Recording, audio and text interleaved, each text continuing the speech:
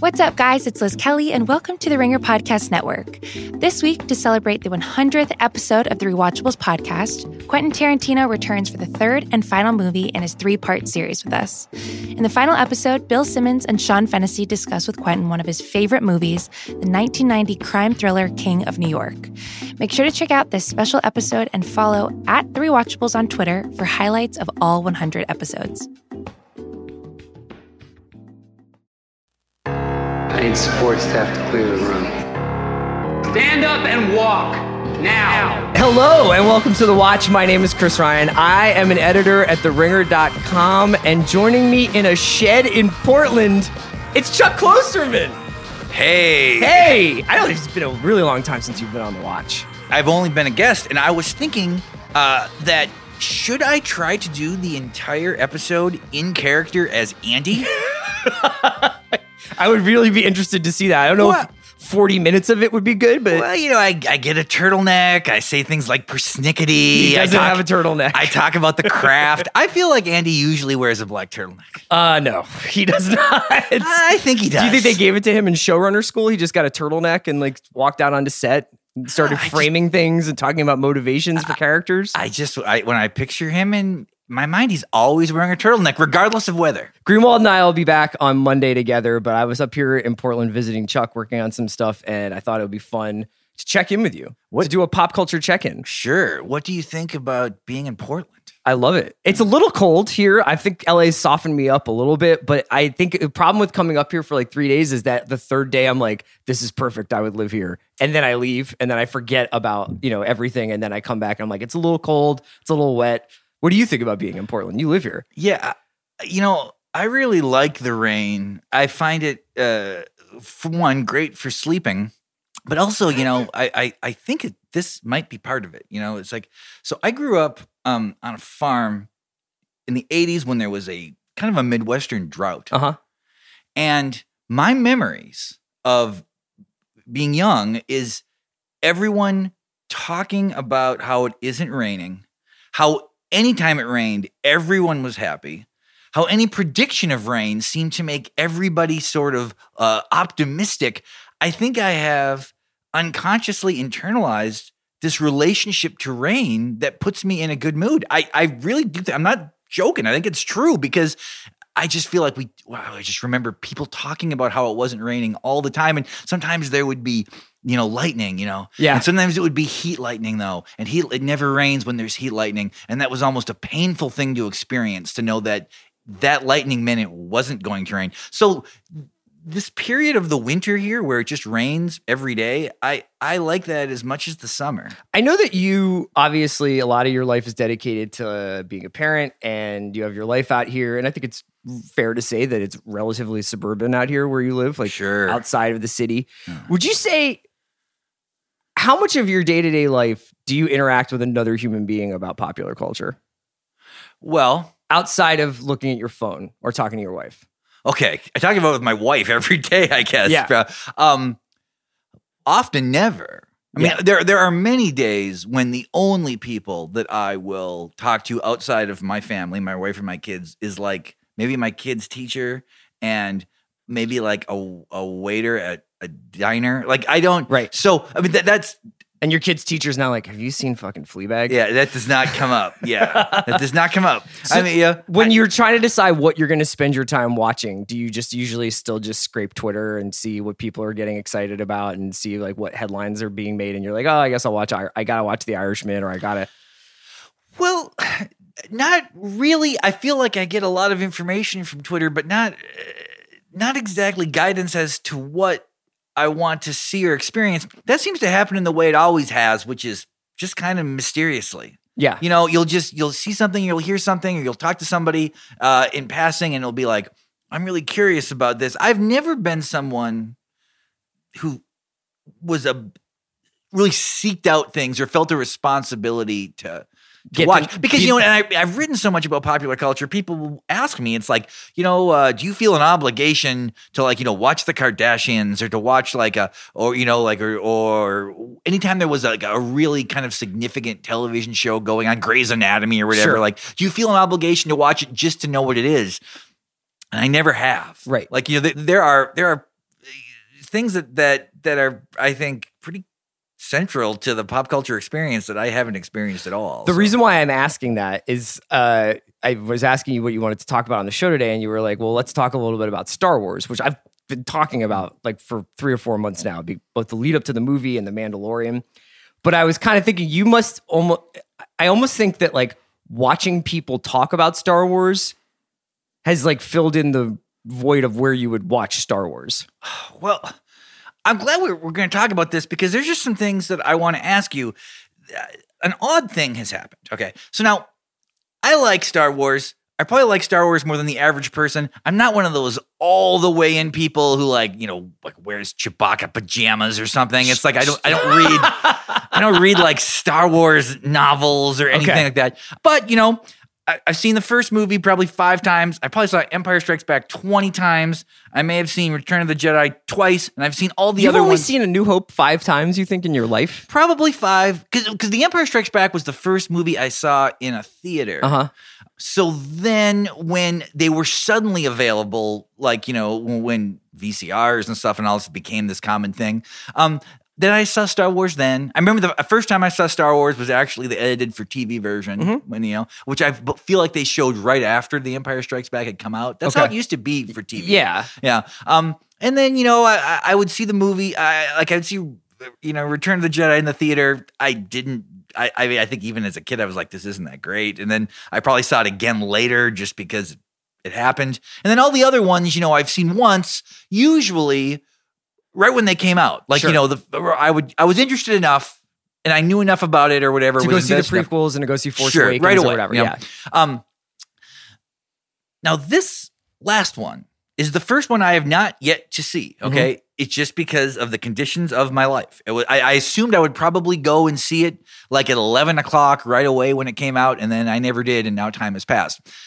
I have not read a story about this Star Wars movie. Okay. It's not because I'm really even afraid of spoilers. I'm pretty certain like the Empire's not going to win, right? It's like I know, like I have a sense of what it's going to be. But in the way the world is now, I've gotten this general sense about the movie that is very clear. Uh-huh. The sense seems to be this. The people who are maniacs about Star Wars, like the people whose whole life is sort of an extension of their relationship to this movie, they love it. The kind of person who's like, I'm like the thinking person, Star Wars fan. I'm critical. They hate it. You did that with like Andy Greenwald turtleneck voice just there. And then the generalized critics are like, it's not very good. And then there seems to be this kind of infighting over the meaning of this. And I kind of want you just to explain to me what has happened here, because I have a few theories. Okay, tell me. I'm going to say things, and some you might be like, "That's true not or what false." happened. Okay, okay. So, is some of the reason this is polarizing is because people don't like the conclusion that is reached? That somehow they think it contradicts what Star Wars is supposed to be about? And feel free to give me spoilers because I don't. So I would say that similar to the way that Game of Thrones ended, that it's not so much the conclusions that are reached as the road it takes to get there, which is very jagged and has lots of U-turns and switchbacks and like unintelligible side missions. And you just watching a movie where you're like, I don't really even understand if anyone actually wrote this movie. It's just like an accumulation of shots and scenes and moments. So the problem people have with this is the construction of it. I assumed it was going to be something like the real reason was going to be like, one of the previous movies, like Laura Dern plays this role. And there was a lot of people who thought like they're trying to jam sort of these ideas of diversity into this story, which a segment of its audience seemed to think was this pure thing that should not be jammed. So Last Jedi the Last Jedi came out, and there was a like sort of backlash to it in certain parts of the internet about how it had sort of desecrated what real Star Wars is about at the expense that it was basically trying to make a more diverse, feel-good Star Wars movie at the expense of what Star Wars was actually about. Okay, yeah, like I remember that. Sanctity of the Force. Yes, I remember that. Okay, yeah. So is that part of the negative feelings toward this one too? No, this one is just like. Is this political at all? Is that part of it? No, it's not. It's everything. Nothing. It's like it's nothing. It's apolitical. I guess it's pretty childish in its morality, where it's just like friendship can save the universe and stuff like that, which I don't actually think was ever really part of like the Star Wars recipe. Was like, what really matters is friends. That is apparently like what saves the galaxy now. Although that is kind of the conclusion of the first film. I think that When I say the first film, I'm saying the 1977 film. Right. They all walk up together. Sure, or whatever. but they weren't friends in the beginning of that movie. They meet Leia like 3/4 into that movie. It's not like they're like palling around. That's true, I guess. It's the burgeoning friendships. Right. Okay, so the people who love it, the people who I don't know any of these people. Really? Yeah, because it seems there to was me an that initial wave of people who saw the movie. I remember because I remember looking at Twitter when I got out of the movie because I went to the premiere, and there was an initial wave of people who were like, J.J. Abrams has done it. He made the perfect Star Wars movie and the perfect conclusion of this.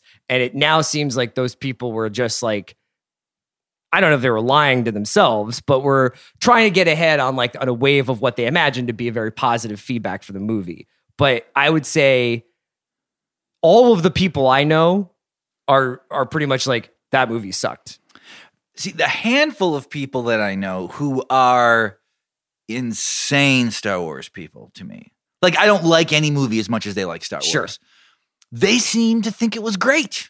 They seem to think that it has all of the components that they love about it, which must be like non-textual. Right. Like it must be like the music and the way it looks and seeing the Millennium Falcon fly or whatever. Well, and this central sentiment, because the thing about Star Wars is the brilliance of it, as a million people have said, is that it does really simplify a whole variety of problems down to a straightforward, some things are good and some things are bad, and those things are always at odds.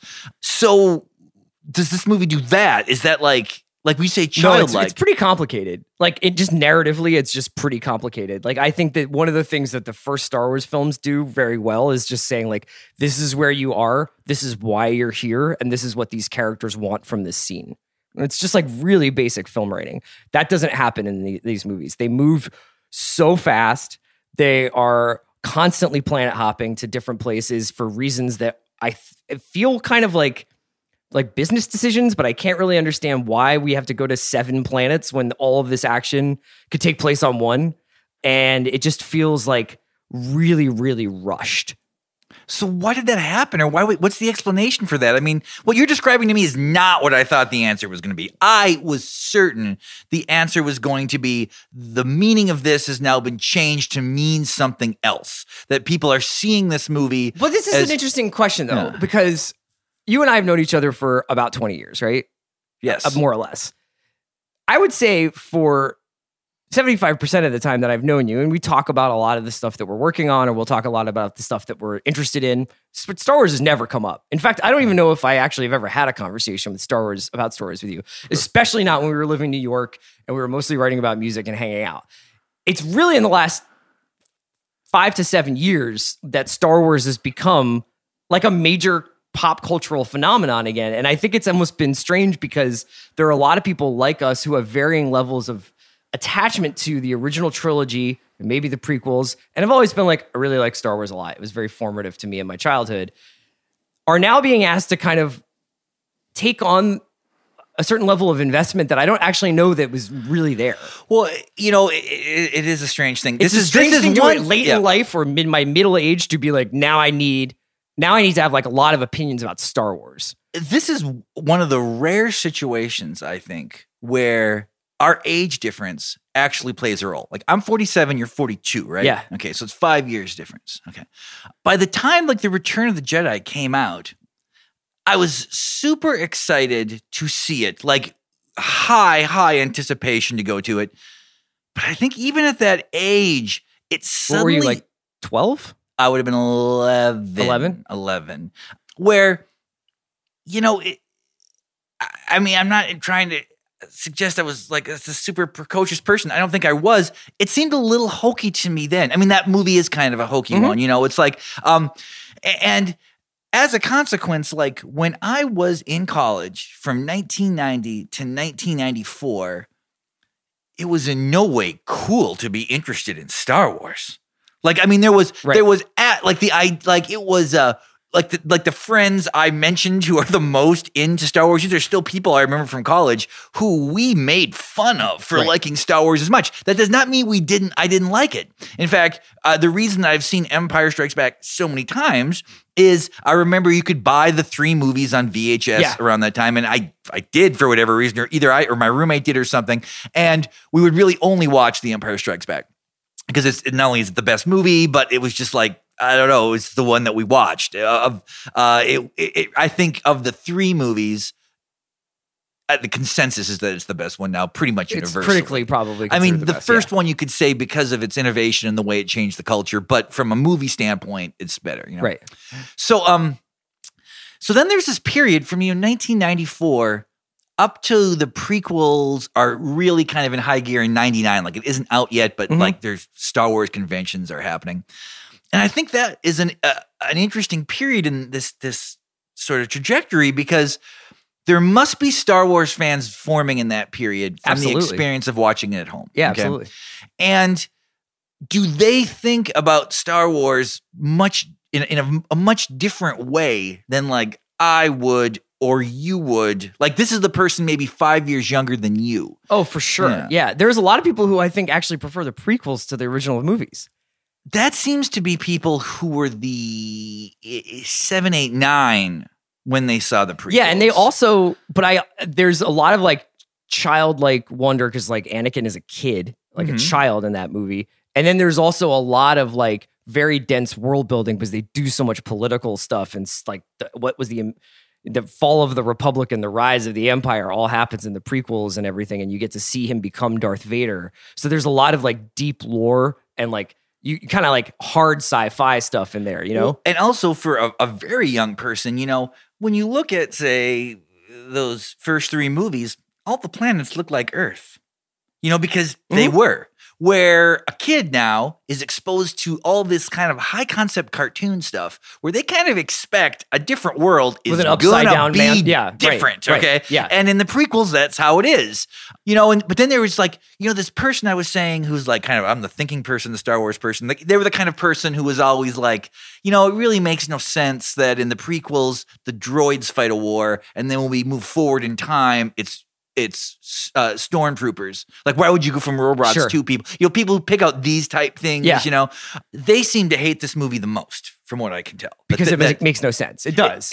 So I guess that one of the things that I was, I guess, wondering about, although anytime I've brought this up to people, they're always like, I'm sure that's not the case, but I feel like whatever the conclusion that comes from this, like, okay, Luke lives. Does he live?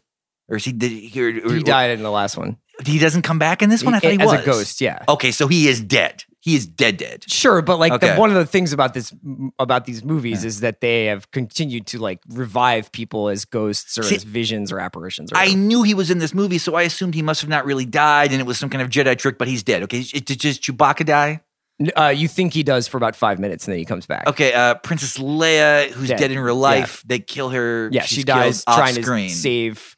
She dies trying to like, save Rey. Okay. Yeah, the guy from Girls, Adam Driver. He dies. They kill him. Yeah. Okay, does Rey kill him in like a lightsaber fight? He gets hurt in a fight against Palpatine at the end because they bring back Emperor Palpatine. Okay, so these are all these things that happen. Some people live, some people die. Blah blah blah. Here is my thing. And is this like a I feel that you can't end these people's lives if George Lucas isn't involved. And I don't think George Lucas I'm not like some fan of his. I think that outside of Star Wars, it's kind of hard to think of a movie he made. I guess American Graffiti, you know, but it's like you know, I don't consider him one of the great directors. Yeah. His friends seem to be the better directors, you know, but he invented these people. He decides what the story is, right? How can somebody else?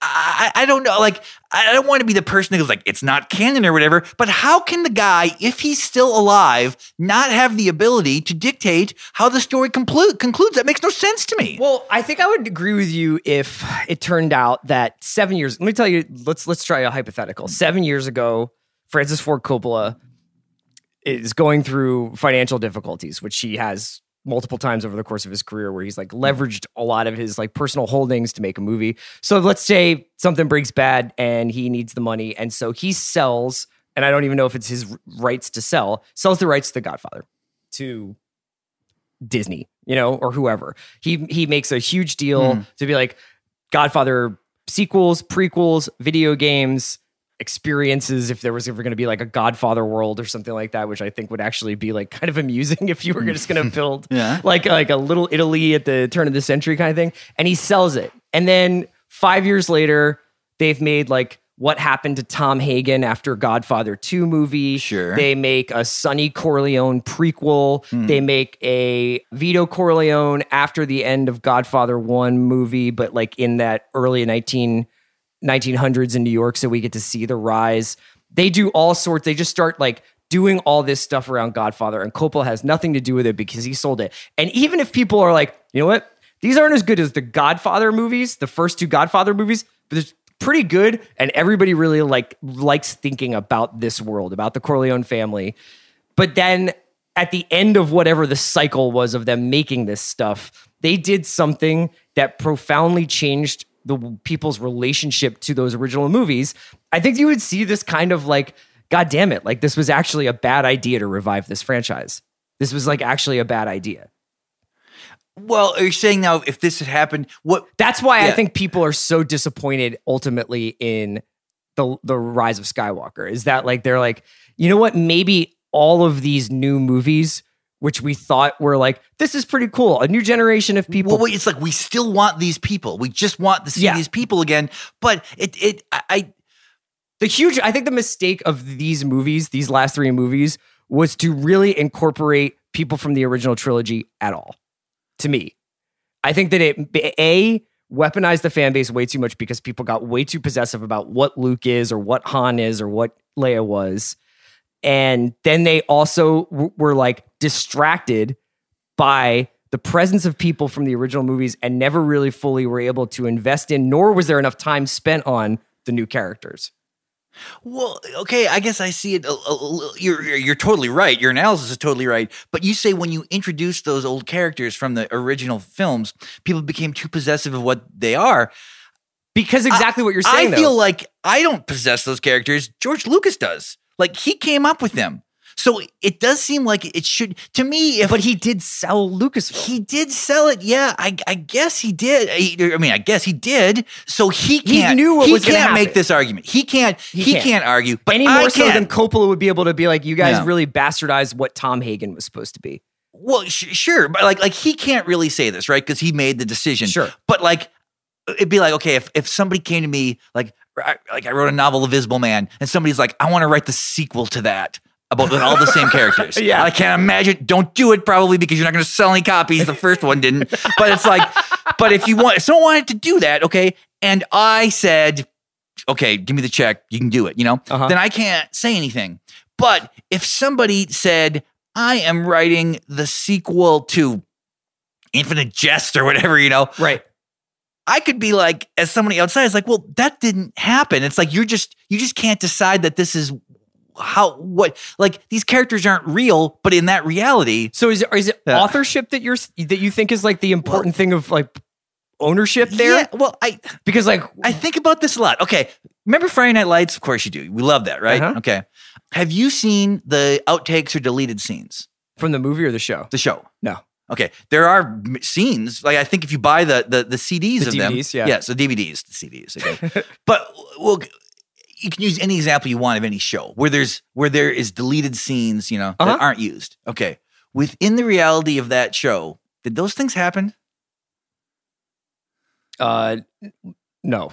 Not within the reality of Friday Night Lights. It depends on the storytelling. This isn't real life. So if like they make reference to things that happen in deleted scenes, I guess they happened. Because so we watch Friday Night Lights as a TV show and we only see what's given to us. But in the reality of the show, in this thing, like Saracen's going home. We don't know what Saracen likes to like what music he's into, but we assume sometimes he's Sure. listening, Okay. So there's things that are happening that we have no access to, that we kind of work from the premise that this exists, right? We don't think that Friday Night Lights is only the scenes we see. If we're going to pretend it's real. Yeah. Although I think that is like a pretty recent phenomenon where people are starting to like think about things. Their critical voice about shows is shot through the lens as if fictional characters are real people. Well, I don't think that this is. I know that that's not what you're saying. Yeah, what I'm yes. talking about is like, this is not like a new question. To me, it's like, okay, in the reality of Rambo, could he rent Rocky?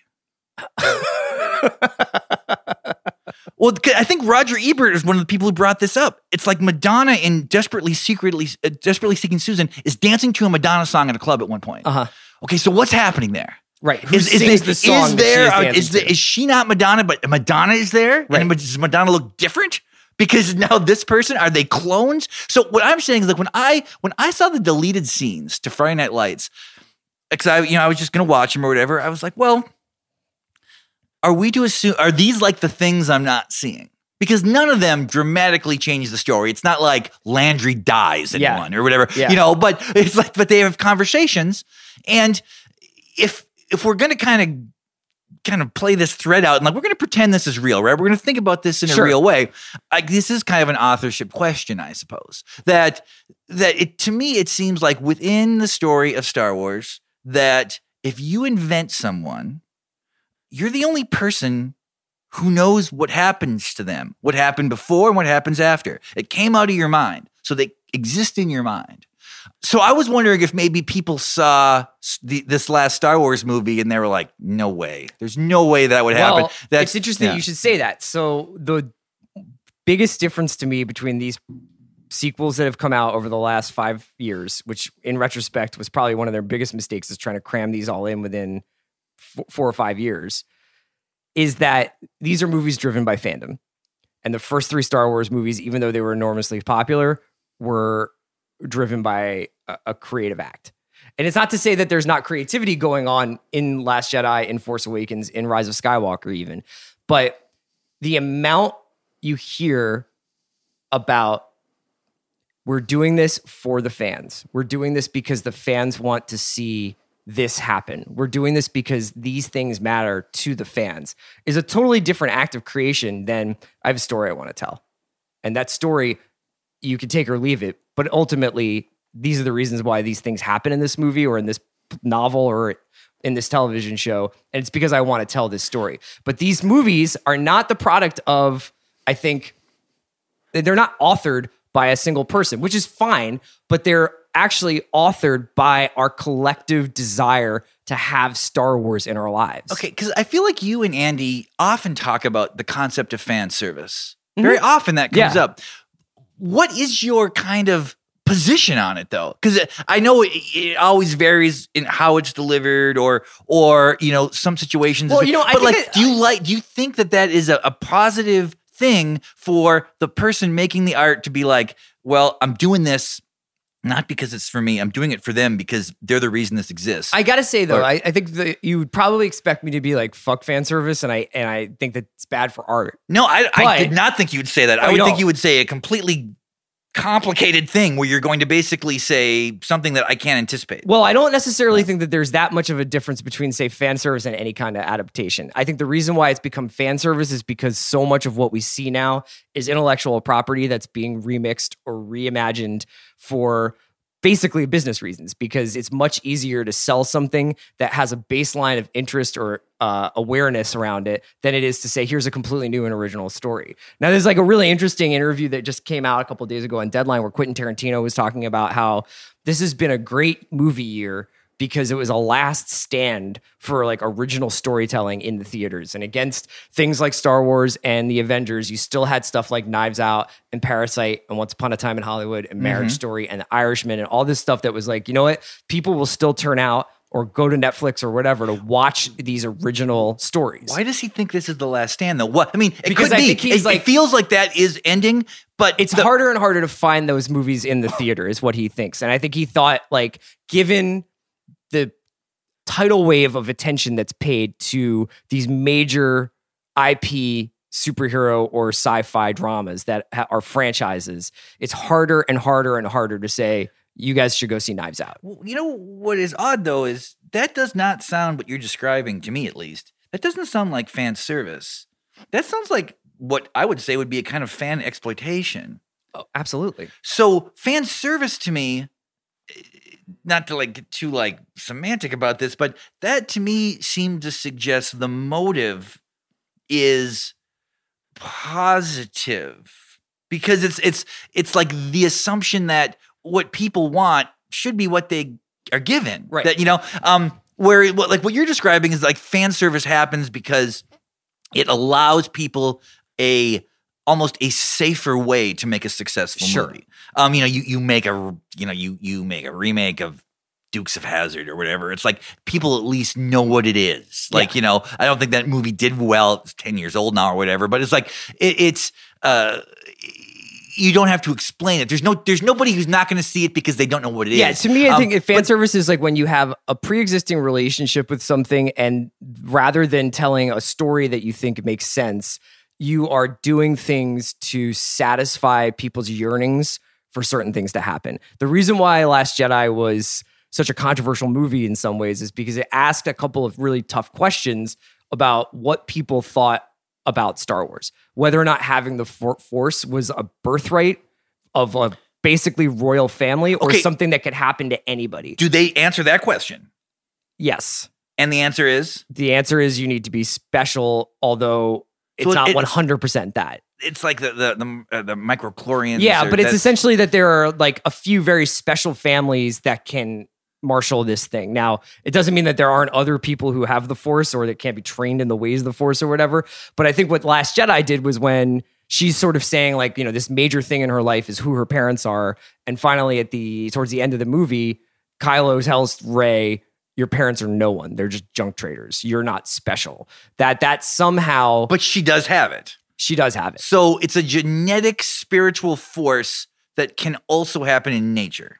Yeah, and also other people seem to be able to get it too. I'm not trying to, I don't want to be too blanket statement about it, but the reason why people were like, God damn it, Last Jedi, some people were like that, was because it said the Force isn't bestowed upon special people. It's just kind of random. And also that maybe being a Jedi was destructive. And that having that kind of power is ultimately corrupting. People do not like that. And then Rise of Skywalker comes along, and while there is some points where it's like, oh no, maybe Rey's going to be bad, ultimately find out she was special. She is able to join the Skywalker family for the most part, and that the Force is something. The Jedi Knights are a force for good in the world. Yeah, because I think it was Kevin Smith. He had this theory that it's the reason it's called Rise of Skywalker is because Jedis are going to end, and now Skywalkers are going to be the new thing. They never get to that. Well, that was a good idea. They maybe should have asked him about that. Maybe, I sat next to him at the premiere. Oh, really? Yeah, he was pretty fired up about the movie, though. He really did impact a huge shift in the way Star Wars is considered. You think so? Well, because you know what I said earlier, how it was from 1990 to 1994 when I was in college, we really made fun of people who were into Star Wars. And in Clerks, when they have that comedic discussion about the Death Star, I very much remember being like, I can't believe this is in a movie. Yeah. It was weird to me to see that in a movie about and I think that really altered things. And his film career, you can kind of say what you will about it, I guess. But I think what he did for the thinking about that kind of movie, particularly that movie, but that kind of film, and sort of his life as a public speaker has been fascinating. It's just, if anybody, maybe I've told you this, there's a clip, you can find it on YouTube, that's where I listen to it, where he talks about meeting Prince to make a documentary about Prince. Oh, I never saw this. Well, it's just him talking. It's a 20-minute story. It's one of the best stories I've ever heard in my life. Really? I mean, it is so interesting. It is extremely illuminating about Prince. It's really rich in detail. his ability as a storyteller, I think, completely usurps his ability as a filmmaker. There's and that's another a weird video on YouTube where he tells this really long story about working on the fourth Die Hard movie. I've listened to that one too, about Bruce Willis and all this weird and stuff. trying to he's working on the dialogue in there, and he's doing like rewrites on that Die Hard movie, and all of the competing forces between the studio and Bruce Willis's perception of himself and what he can and can't happen in this movie because but he can also make things happen. Yes. Like he can make a phone call and everything will change. And right, but he also is like, this guy can't be cooler than me, so you have to take out 3 lines of good dialogue and stuff like that. But it is actually like a fascinating portrait of like blockbuster movie. And he's really willingness to tell those stories. I am sure it has negatively impacted his ability to continue. I don't know, but I think it's actually like come back around now where it's been like now that there's like this like sort of appreciation of candor and transparency that, after the podcast and vlog revolution of where everybody's like, I want to hear real shit. I don't want it mediated by like how a publicist decided I should hear this. Sure. He is definitely like, if whatever he's losing out on not being able to be like thought of as a maybe viable filmmaker, which he still is, but isn't maybe directing Batman, he still makes up for it by the fact that he can probably go tell stories for the rest of his life. Oh yeah, there's another documentary about the attempt to make the Nicolas Cage Superman, and he's in it. He's great in it, and he at one point was working on the script, and like he just talks about like the things people came to him and wanted him to do. Like they were like, when he's in the Fortress of Solitude, he's like, there's nothing else going on. Can you like put some like polar bears outside guarding it? And he's like, well, it is called the Fortress of Solitude, but I guess I could, it's like he's really good about stuff like that. There was one thing else I wanted to talk to you about. Sure. Have you seen this Netflix series, Don't Fuck with Cats? No. Okay.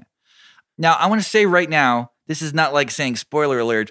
I'm saying that I can't think of a limited series I have liked as much that I am very nervous about telling people to watch. This might be the first time that's ever happened because my wife watched a little bit of it and was like, it's too traumatizing. I can't watch it. I wasn't going to watch it. Okay. Like my wife heard about it from a friend of ours, I think. Is it it's 3 episodes. Fictional?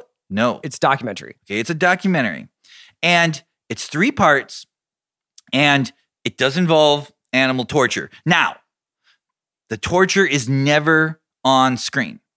The torture is described what happens, and you see it right up to the point before it happens. So, to be totally honest, I feel like I saw this thing. Like I can't access the memory visually, but it was so close. Like I was almost worried to tell people just because, I said, this is real interesting, but I feel like they could watch this and come back to me and be like, we're not friends anymore. Right. Because I didn't anticipate this because animal torture is just different. But this series is not really about animal torture. What this series is about is an individual who makes videos of him doing these terrible things to cats. Mm-hmm. Okay.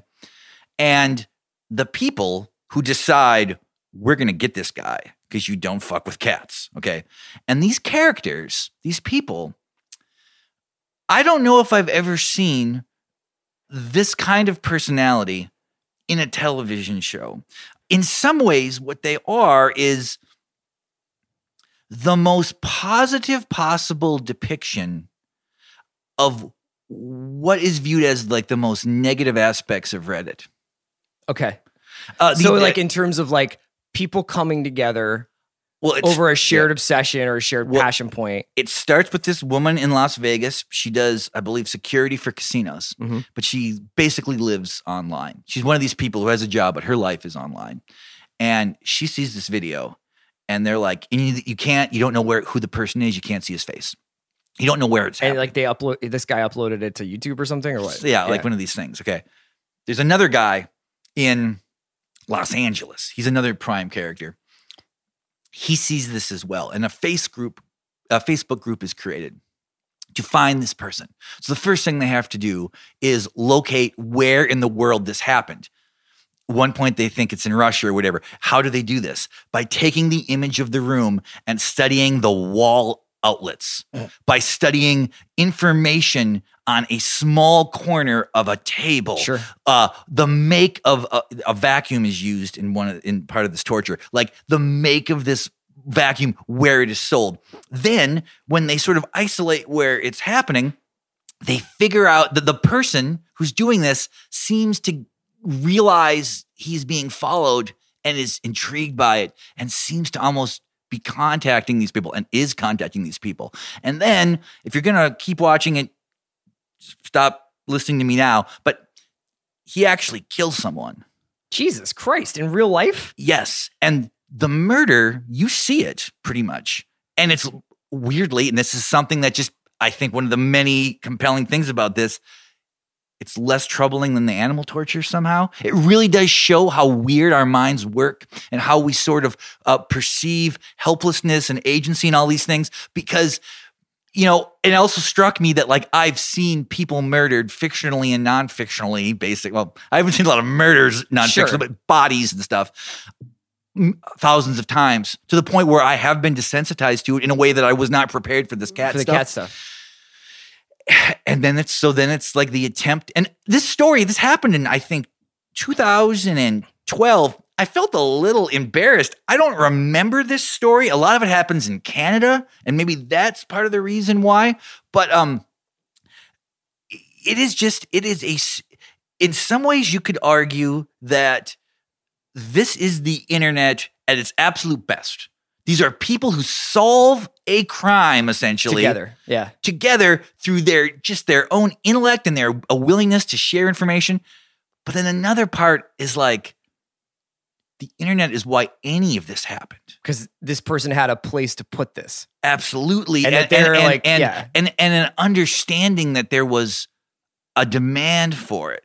And that this incredibly sort of depraved desire that people have is not just in him, but in all of these sort of casual people around the world who just want to see these like beyond faces of death stuff. You know, if somebody watches this, it is impossible not to really think about how the internet has changed the world in these sort of unexpected ways. And yet, I got to say again, I feel very nervous about telling anyone to watch it because it's like... Is it because it's so disturbing?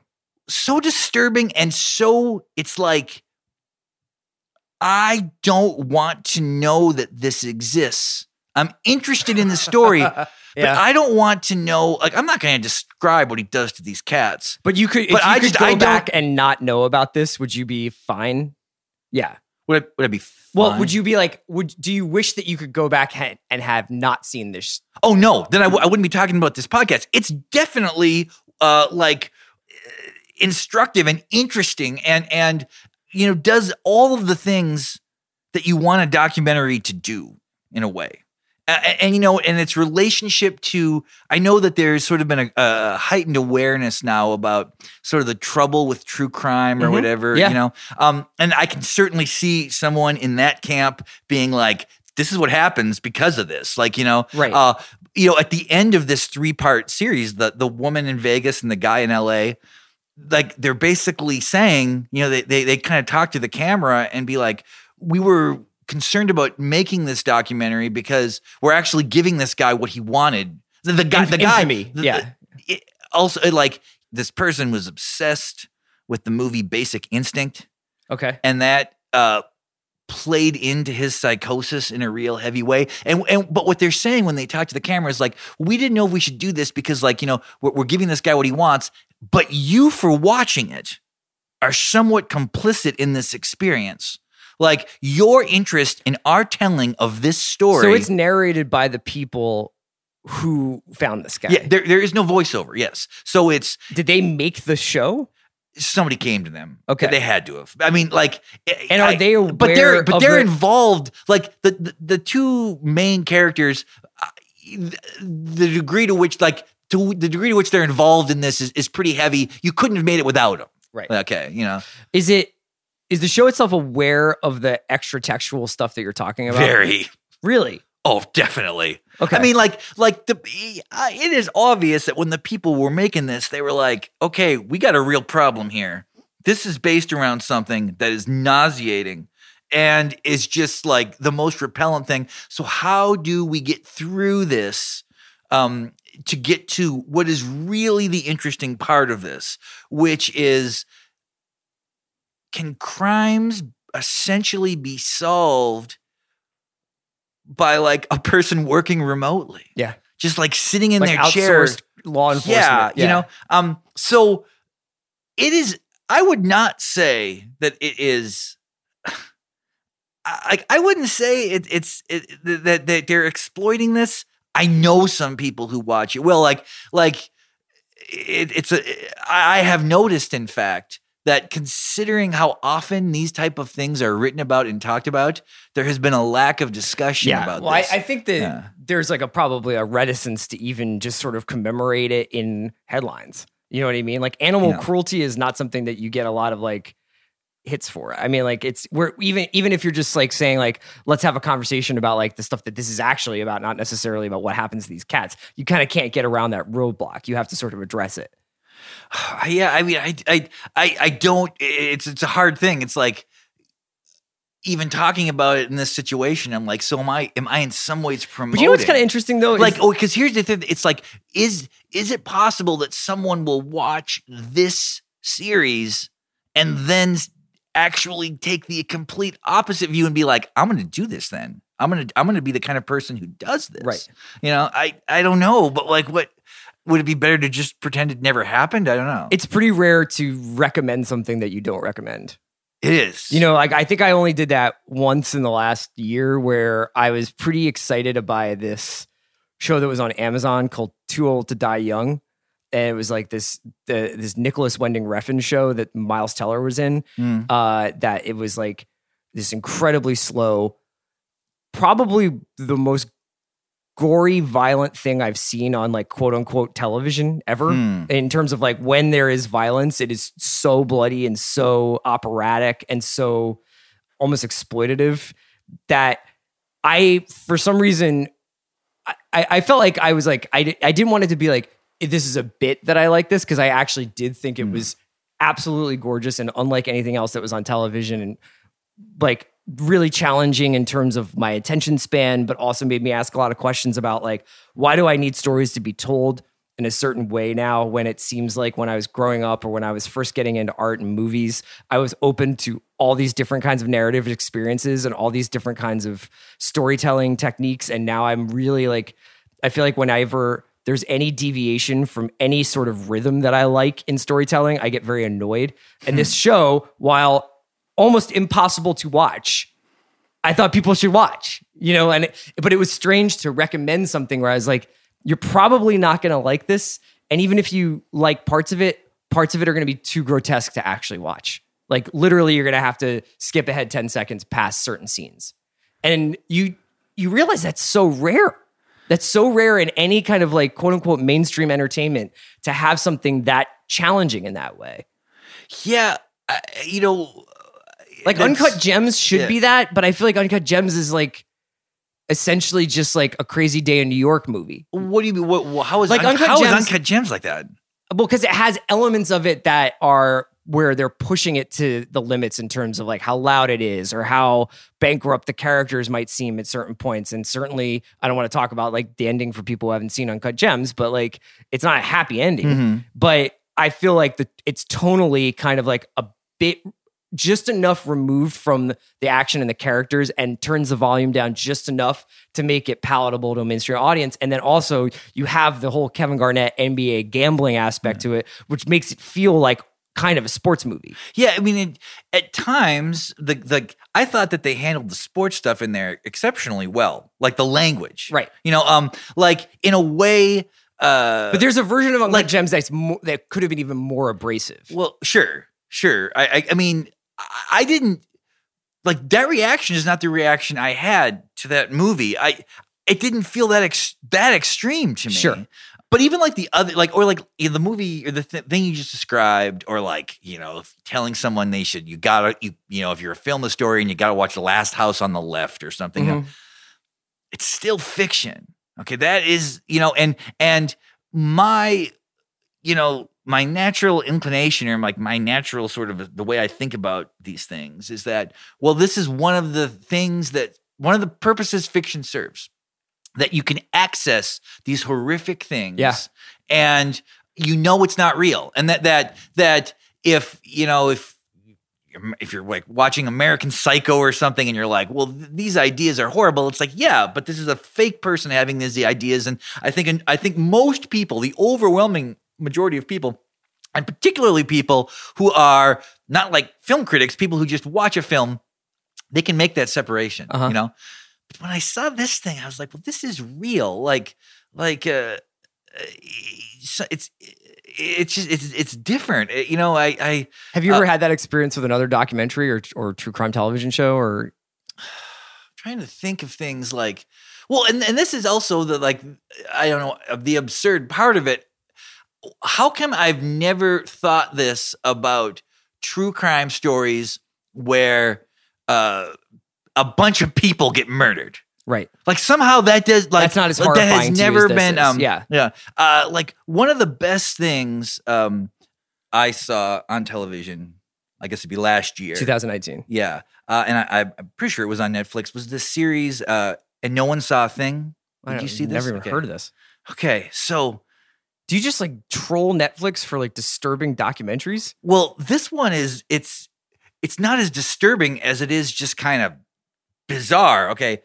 In the early 1980s, in Missouri, a small town in Missouri, there was a guy who the town perceived as essentially a bully, a menace. He was the meanest guy in town. And they all got together in like the bar, and they told the local cop to get out of town, and they all shot the guy. And then when the authorities came, no one saw a thing. In the 80s? And 60 Minutes covered it. So there's this great footage from the time. Okay. Now, here's a situation where a person was murdered in cold blood, essentially, by a group of people. It was like a mob killing of this guy. And nobody ever went to jail. Nothing ever happened. The guy was with his wife. They just took the wife out of town. And like one guy in the documentary actually says, like, the mistake they made was that they should have killed the wife too, because Who says that? Well, there's a guy in this. There's one great character in this. He reminds me of a lot of people I knew growing up. It's like he wasn't involved with the shooting, but he knows everything about it, and boy, he wishes he was. Sure. And then his son is in it as well, and his son talks about it. It's just this real interesting crime case where somebody was killed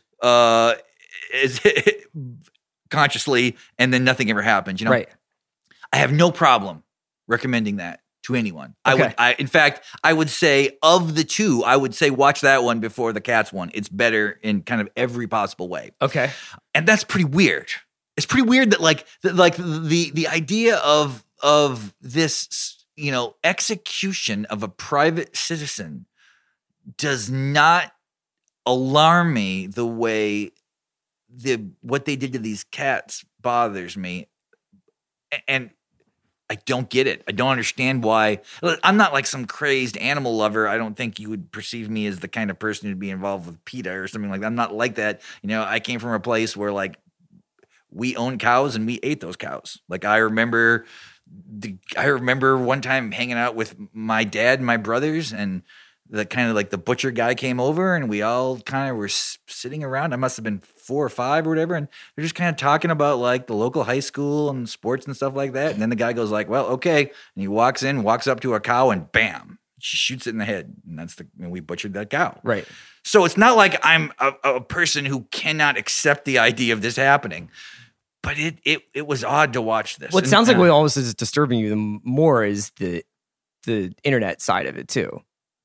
Well, the internet, I felt this was kind of instructive about that. Like you seem to be saying like this guy wouldn't have done what he did if he didn't have a place to put it.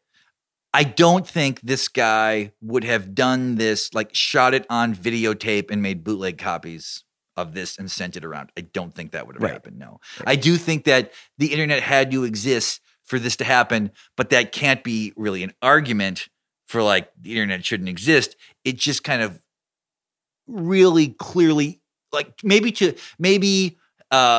the highest degree of proof of something that we all kind of know in a small way. Right. Yeah. Right. Yeah. I want to wrap up by talking about something much more upbeat. Okay. We got to figure it out. We can't end with animal cruelty and the depravity of the internet. Tell me something else that you've been seeing recently that you've been enjoying. We've been watching, my wife and I have been watching that show Work in Progress. Oh yeah. Right. Yes. Yeah. Tell me about that. Well, I've seen the first few episodes. Tyler Parker, works, people have seen in like Take Hunter and stuff like that. He makes a cameo in that show. Yeah, and apparently in the funniest scene that I have. Yeah, it's a show on Showtime. Abby McElhenney. I wasn't even sure what the main actress's name is. And this isn't like the perfect description of it, but it's a little bit like Curb Your Enthusiasm, a little bit like the L Word, and also like exceedingly modern. Like the issues and the identity issues they're dealing with are things that would have been unheard of to hear discussed on television 5 years ago. Yes. So that's part of what makes it interesting, just sort of like it's just like the acceleration of modernity in this thing. But this main person, she's really funny and charming, and she has problems in this that I can't relate to in any way. And at the same time, I kind of sympathize and empathize with this character, even though they're so specifically unlike my life. It kind of is a testament to, I guess, the way she delivers this information. Yeah. I thought that the stuff that I've seen, the thing you said about modern life, I mean, like, there's also a certain way in which she interfaces with the world that is always at this sort of like low level of despair and anxiety, but is not played in a highly emotional way that is like very, very relatable, and also I think very representative of like 2019, 2020. Sort of. It's almost like she is a suicidal person in an unemotional way. Yeah. I guess Well, I thought we were going to end on an upbeat note. I'm trying to think of anything else that I've been watching that's been more positive, but like it's mostly like stuff like that in sports. Yeah. Well, at least sports is positive. That's true. Yeah. Fultz played great last night. Triple-double. That's not positive. Well, but in a way it validates your early belief. Yes. I always thought that if you could put it together, that he would be a really good player. It's too bad. It's really too bad. I get so many text messages from people being like, you see your boy? You see this happening? It just sucks. Chuck, thanks so much for coming on The Watch. My pleasure. Don't fuck with cats. A tentative recommendation from you? Yeah, it's like, it's good, but don't watch it, maybe. Okay. We'll be back on Monday. Thanks for listening.